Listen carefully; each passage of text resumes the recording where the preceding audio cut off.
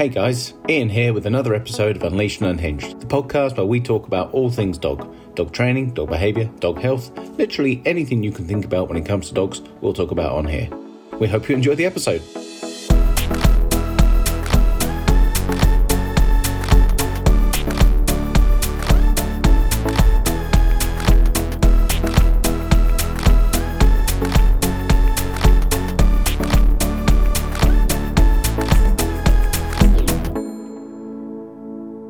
Welcome back, everybody. Hello.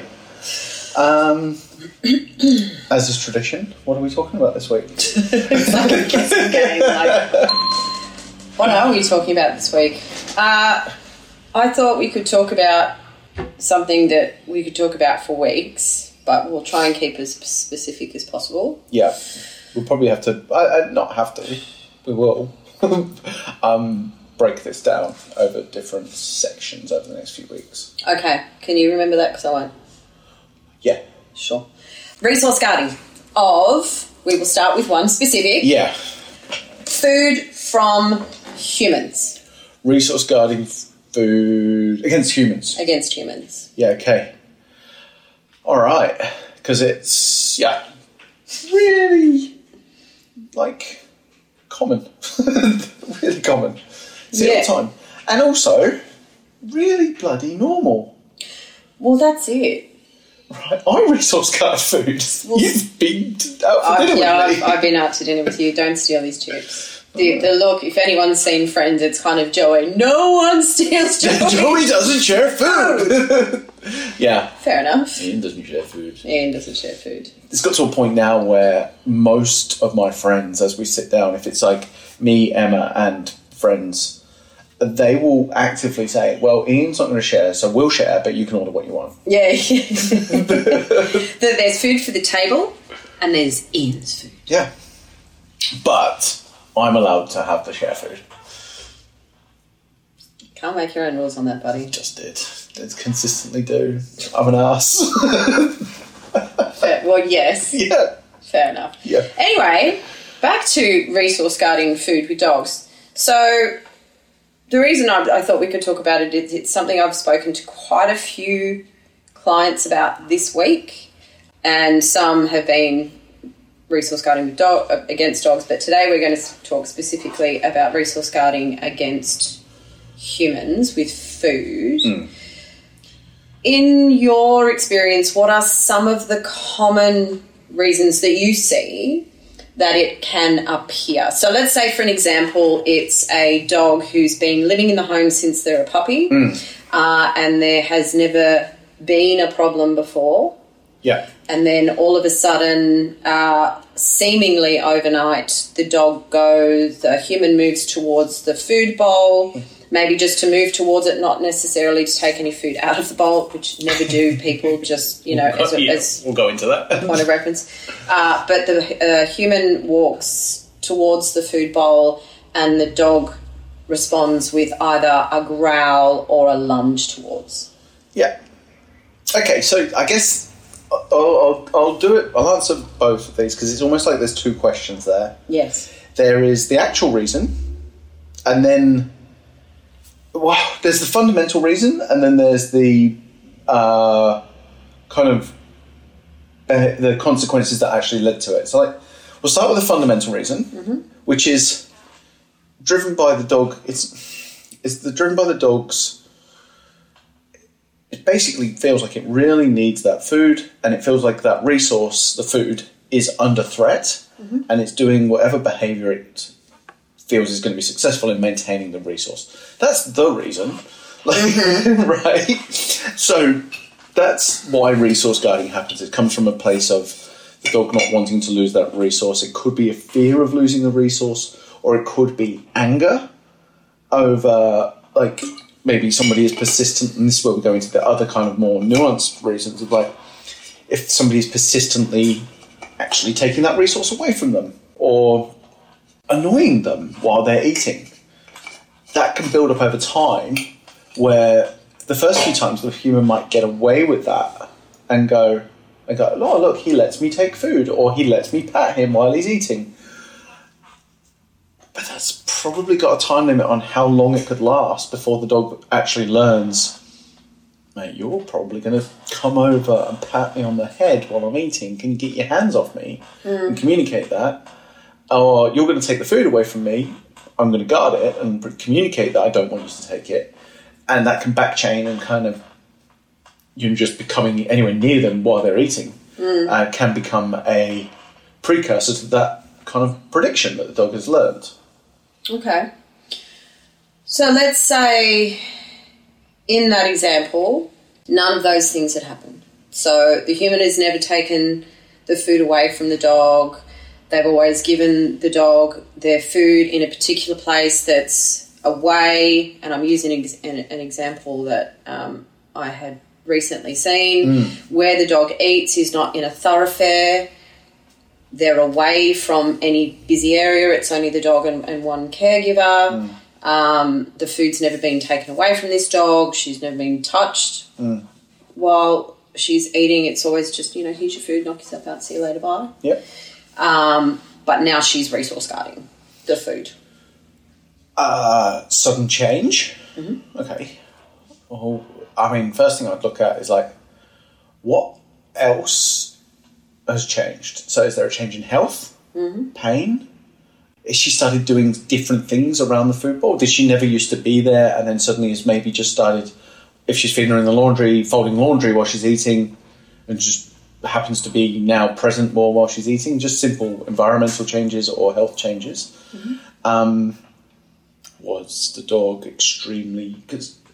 Did it happen once for whatever, maybe like an extreme example of like maybe the dog was in pain or something like that and then it got generalised and now the dog has got a negative association and so it's happening continuously even though the dog's not in pain anymore or was extra hungry that particular day or even maybe the meal changed where the meal was previously low value and was suddenly high value. There was the variables that would jump to my head in those 10 seconds. And that's why I'm asking, right? Because we tend to go to dogs resource guarding because the human has always either taken the food, shoved their hand in the bowl or that sort of stuff. But it's never that... It's not always that easily discovered. When we go into these situations and a caregiver says, my dog's resource guarding, and you ask them, and, if you're working with a caregiver who that is telling you the truth, and you say, have you ever done this? No, I've never done that. Have you ever done this? No, I've never done that, and you ask them what their feeding routine has been. Yeah. And then we have to go, all right, now we really have to think about it. Yeah. So is it because that something else in their environment that they found very safe and secure has changed and they're no longer feeling confident and secure and safe about that? So they've now gone, well, the one thing that is reliable for me is my food every day. So I need to keep that safe because that was once safe and it's not safe anymore. What do I have? Narrowing of things in their world that are secure.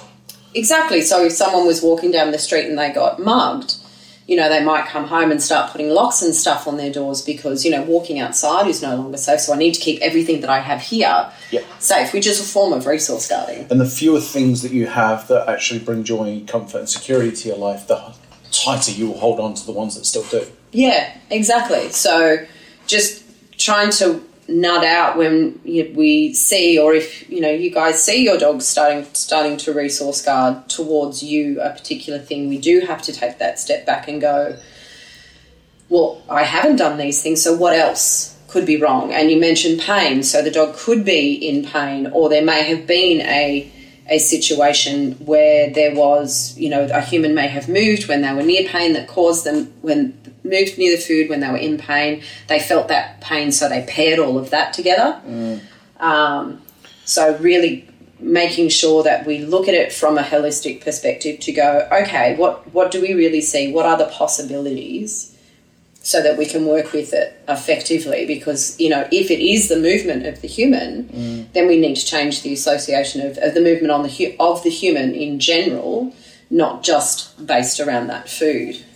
even just health, not just pain, but health issues that maybe drive more hunger. Yeah. So anything that might change the value of the resource, so the food itself. So the actual levels of hunger would change about how valuable the food is, as would the food itself. So typically, not all dogs, don't want to generalise and paint every dog with the same brush, but typically kibble is less valuable than steak, and you will probably see more chance of resource guarding steak than kibble because it's more valuable. So any sort of change like that, even change in the way she's a feeding routine. Mm-hmm. So some people just on a whim, they're like, I'm going to ask my dog to sit and wait for food, and that might create more of a pressure cooker effect than desperation for the food. Yeah. So somebody might feel like, I'm just going to train my dog around meals and that sit and wait. All of a sudden, I really fucking need that food. Yeah. Could cause, I mean, look, that would be an extreme example, but who knows? So those are the variables. Well, you know, if you think about where the old school way of teaching around dogs eating was, you've got to make your dog sit before you feed them. And I remember being taught that you hold a bowl of food, you get the dog to go into a sit. As you lower the food down, if the dog gets itself out of position, you take that food away. Yeah. Now, back then, I was like, really? Because if you went like this with my favourite food, I'm eventually going to do this. But you'd see these dogs going into this, you know, like I'm doing the Macarena as I'm waiting for my food. But then once you put the food down, you see how hurriedly the dog was eat the food, because that build-up of, do I get it now? No. Do I get it now? No. Which, you know, could eventually come to, you know, I'm going to guard that now. Like once I have that, and then anytime any other piece, because then that could then generalise or spread to, well, treats. Well, no, I'm going to eat the treat now, or, you know, that sort of stuff. But when you mentioned before hunger, something that popped into my head was, you know, some dogs who might be on steroids. Yeah. So if they're on any form of steroid, they become that their hunger increases. Yeah. So the value of food will increase. Because remember, years ago, I worked with a dog who he was on steroids and had been, and like he was just constantly famished, this poor thing. Yeah. But he needed to be on that particular medication for what was going on with him.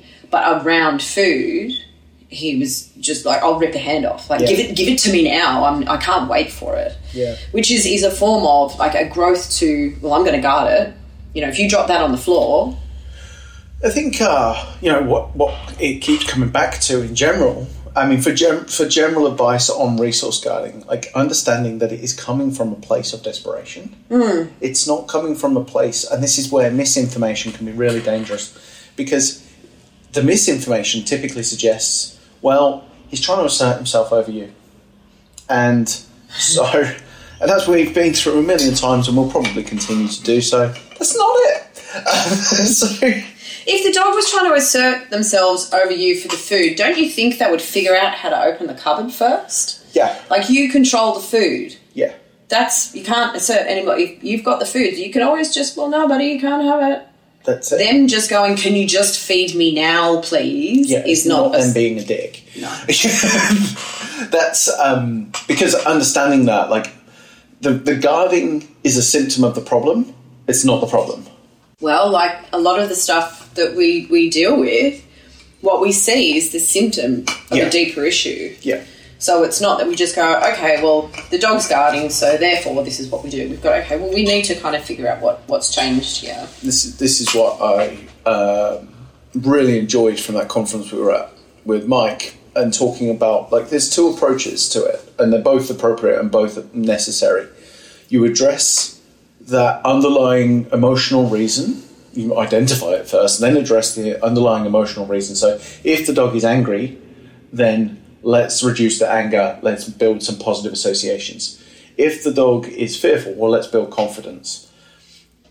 That in itself, when it comes, and we'll do different types of resource guarding, different contexts and different things, but with this particular one of guarding food, you address it like that, you build the confidence or you reduce the anger, but there is also then the behavioural side that often we then have to kind of condition as well. So, or condition, like what would we like the dog to do instead of guard? because management, a lot of the time with resource guarding, it can be managed. Like, I don't actually ever go near Otis when he's eating. He's never guarded against me, but he doesn't like me being near him. He can feel like he tenses up and he's like watching over his shoulder and he's like, why are you near me? And I'll be honest, me and him have the same relationship around food. I'm like, mate, I'm eating. You need to go away. Yeah.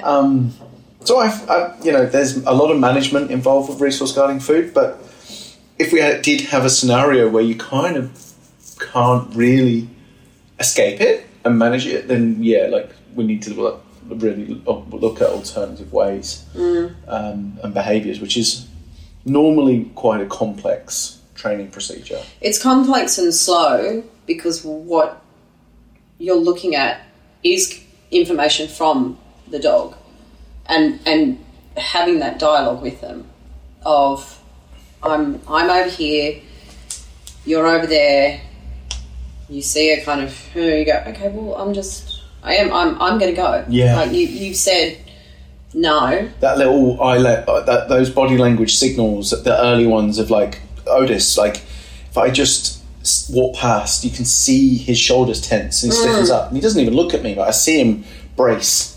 And so I'll just keep walking because he's told me. Can you not? Yeah.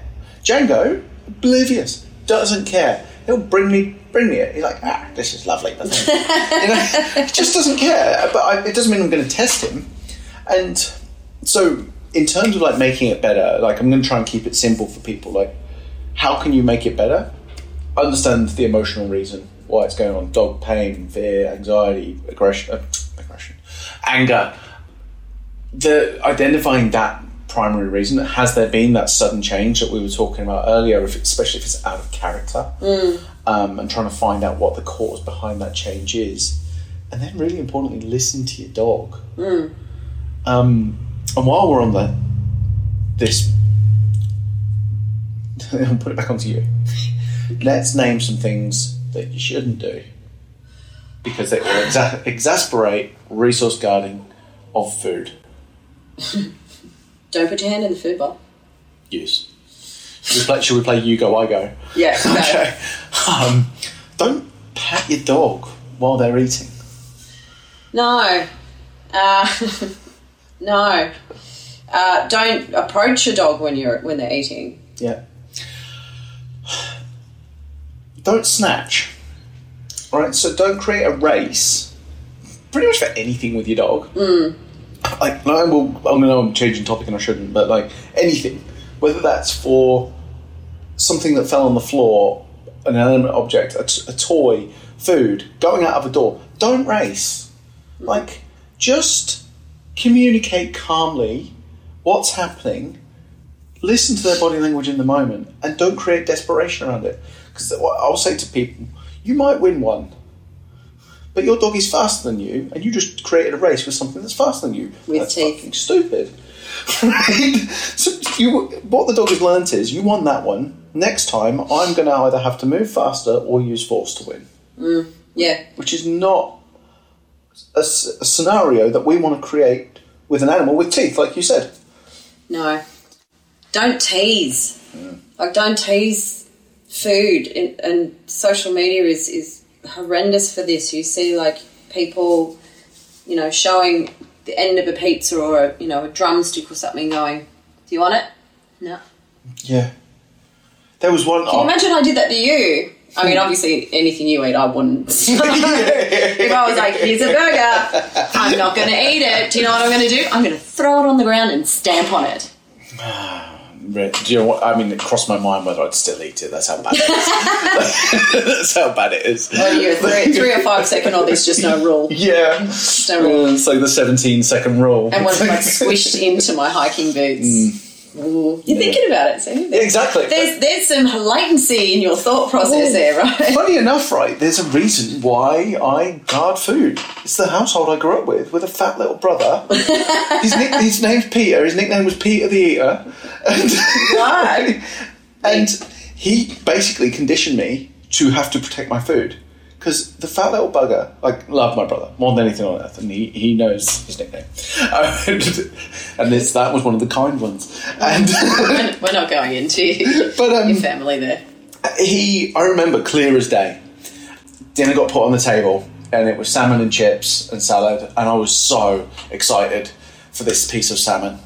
Salmon wasn't like, wasn't a common food in our house growing up. It's not common over there, it's cod, isn't it? Yeah, exactly. It was pretty special occasion. But I needed the toilet. You snooze, you lose, dude. I left the table and came back, and this piece of salmon was gone. Full piece of salmon, gone. And I lost my shit. I was definitely resource guarding. Like, in hindsight, I battered him, the poor little bugger. We were young, very young, children. But, yeah, I really remember that. And I actually still have that emotional feeling right now in my heart and my chest about that event. My heart rate is up right now thinking about it. Which, that's what resource guarding, that's where it comes from. Well, that's it. I mean, I've seen and worked with, when I was working in rescues and I did it myself, again, I didn't know, where we would have a mother come into a rescue who was pregnant. She would have the litter in the shelter, and then once the puppies were weaned off the milk, but you can see them like guarding as they're, even when they're deaf and blind, like, this is my nipple, go away. So it starts very young. Yeah.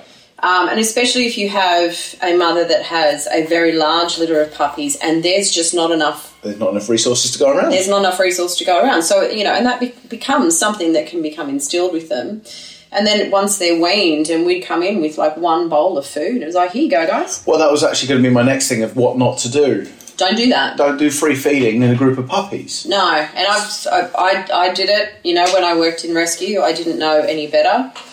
But you would see, when like the bullies would start to become very clear, and the growling and, the barging and like the inhaling of food of these tiny little things. It was no chewing was going on there. It was mouthful, swallow, mouthful, swallow, mouthful, swallow. And as you saw these tiny little bellies grow until they couldn't eat anymore, and you'd see this one little one in the corner that had the crap beaten out of it going. Yeah. And that one's just as likely to learn resource guard as the bully. But more likely to. Yeah. Right? Because that puppy experience, so when we go back to learning is through experience, that puppy learned that you need to fight for your food. And when you get it, you hold on to it and you hold on to it tight. Well, it's a combination of all of the wrong things, isn't it? It creates the desperation. Yeah. Because it creates a race. And then the dogs that are practicing the behaviour, get off my food, are learning to assert body language, use assertive body language to maintain the resource. And even the dog that got pushed off, it's not like they're blind. They can learn through observation. They're going, well, that spot works. So they're going to practice it. They're going to do it just as much as the one that... They're not going to learn, and this is, again, misinformation, not going to learn to be submissive in that moment. No. They're just going to become more desperate, and it's just going to increase the problem. Well, yeah, you're not learning to become submissive, and again, it's, understanding what that word submissive is anyway. Yes. But that, those puppies or those dogs, and I've seen it in... with adult dogs, they just, here's a couple of bowls of food and knock yourself out. Yeah. Like, personally, with, feeding dogs, I don't quite understand why people ask the dogs to eat right next to one another. I guess it's a very human thing to eat around a table. But for the dogs, I feed my dogs on the other sides of the room to one another. And that's because they've got they're not related. Even today I got home and they were asleep at other ends of the house. They coexist nicely. They play sometimes. They never fight. But I'm sure that's part of the reason is because I set them up to not have to. Yeah, if you have multi-dog households, then, you do that. But I think we'll cover that in another one because we could go off. I digressed. Yeah, you digress. Yes, again. But I think, the main thing with resource guarding when it comes to food and humans is things not to do. Don't stick your hand in the food bowl. Don't tease your dog and make them, if they are dogs that jump up when you have food, then you do want to teach them to be calm around that food. But presenting the food and hurriedly taking it away from them every time they get up from that position is not... it will teach them to sit, but it can also alternatively have an effect where it's going to teach them to really hurriedly want their food, and then can later on become a resource guarding issue. Don't pat your dogs when they are eating. I've got, I think we should probably talk about it very quickly, but not too quickly because it is probably very important. Things that you can do to avoid resource guarding. And nice and simple. Feed your dog in a place where they're not likely to be overly disturbed. Don't create a race, so nice predictable patterns where your dog knows what's going to happen. So even if you do ask your dog to sit and wait, that's not the end of the world. But as long as it's predictable for the dog and it's not, and you can see that your dog's body language will tell you how it feels about that. But creating a predictable pattern around food helps. And if you are going to be in a household where, do you know what, this is something that we should be aware of, that there is a chance that people are going to be around, create positive associations. So simply walking past the bowl, and as you do, dropping something nice can create a positive prediction. So whenever this person comes near me, something good is likely to occur, because it does. And if you can create that relationship, you go near the bowl, something better happens, like chicken comes in or something higher value than that's already in the bowl, then you're walking away. You're going to create a really nice relationship where your dog is probably going to look for you instead of the food bowl. Yeah. And then that one time where, for whatever the circumstances are, like maybe for whatever reason, you're like, oh, I do need to take the bowl away. Your dog might not love that one moment, but you'll get away with it. You've got a better chance of getting away with it because your dog doesn't think you're coming in hot.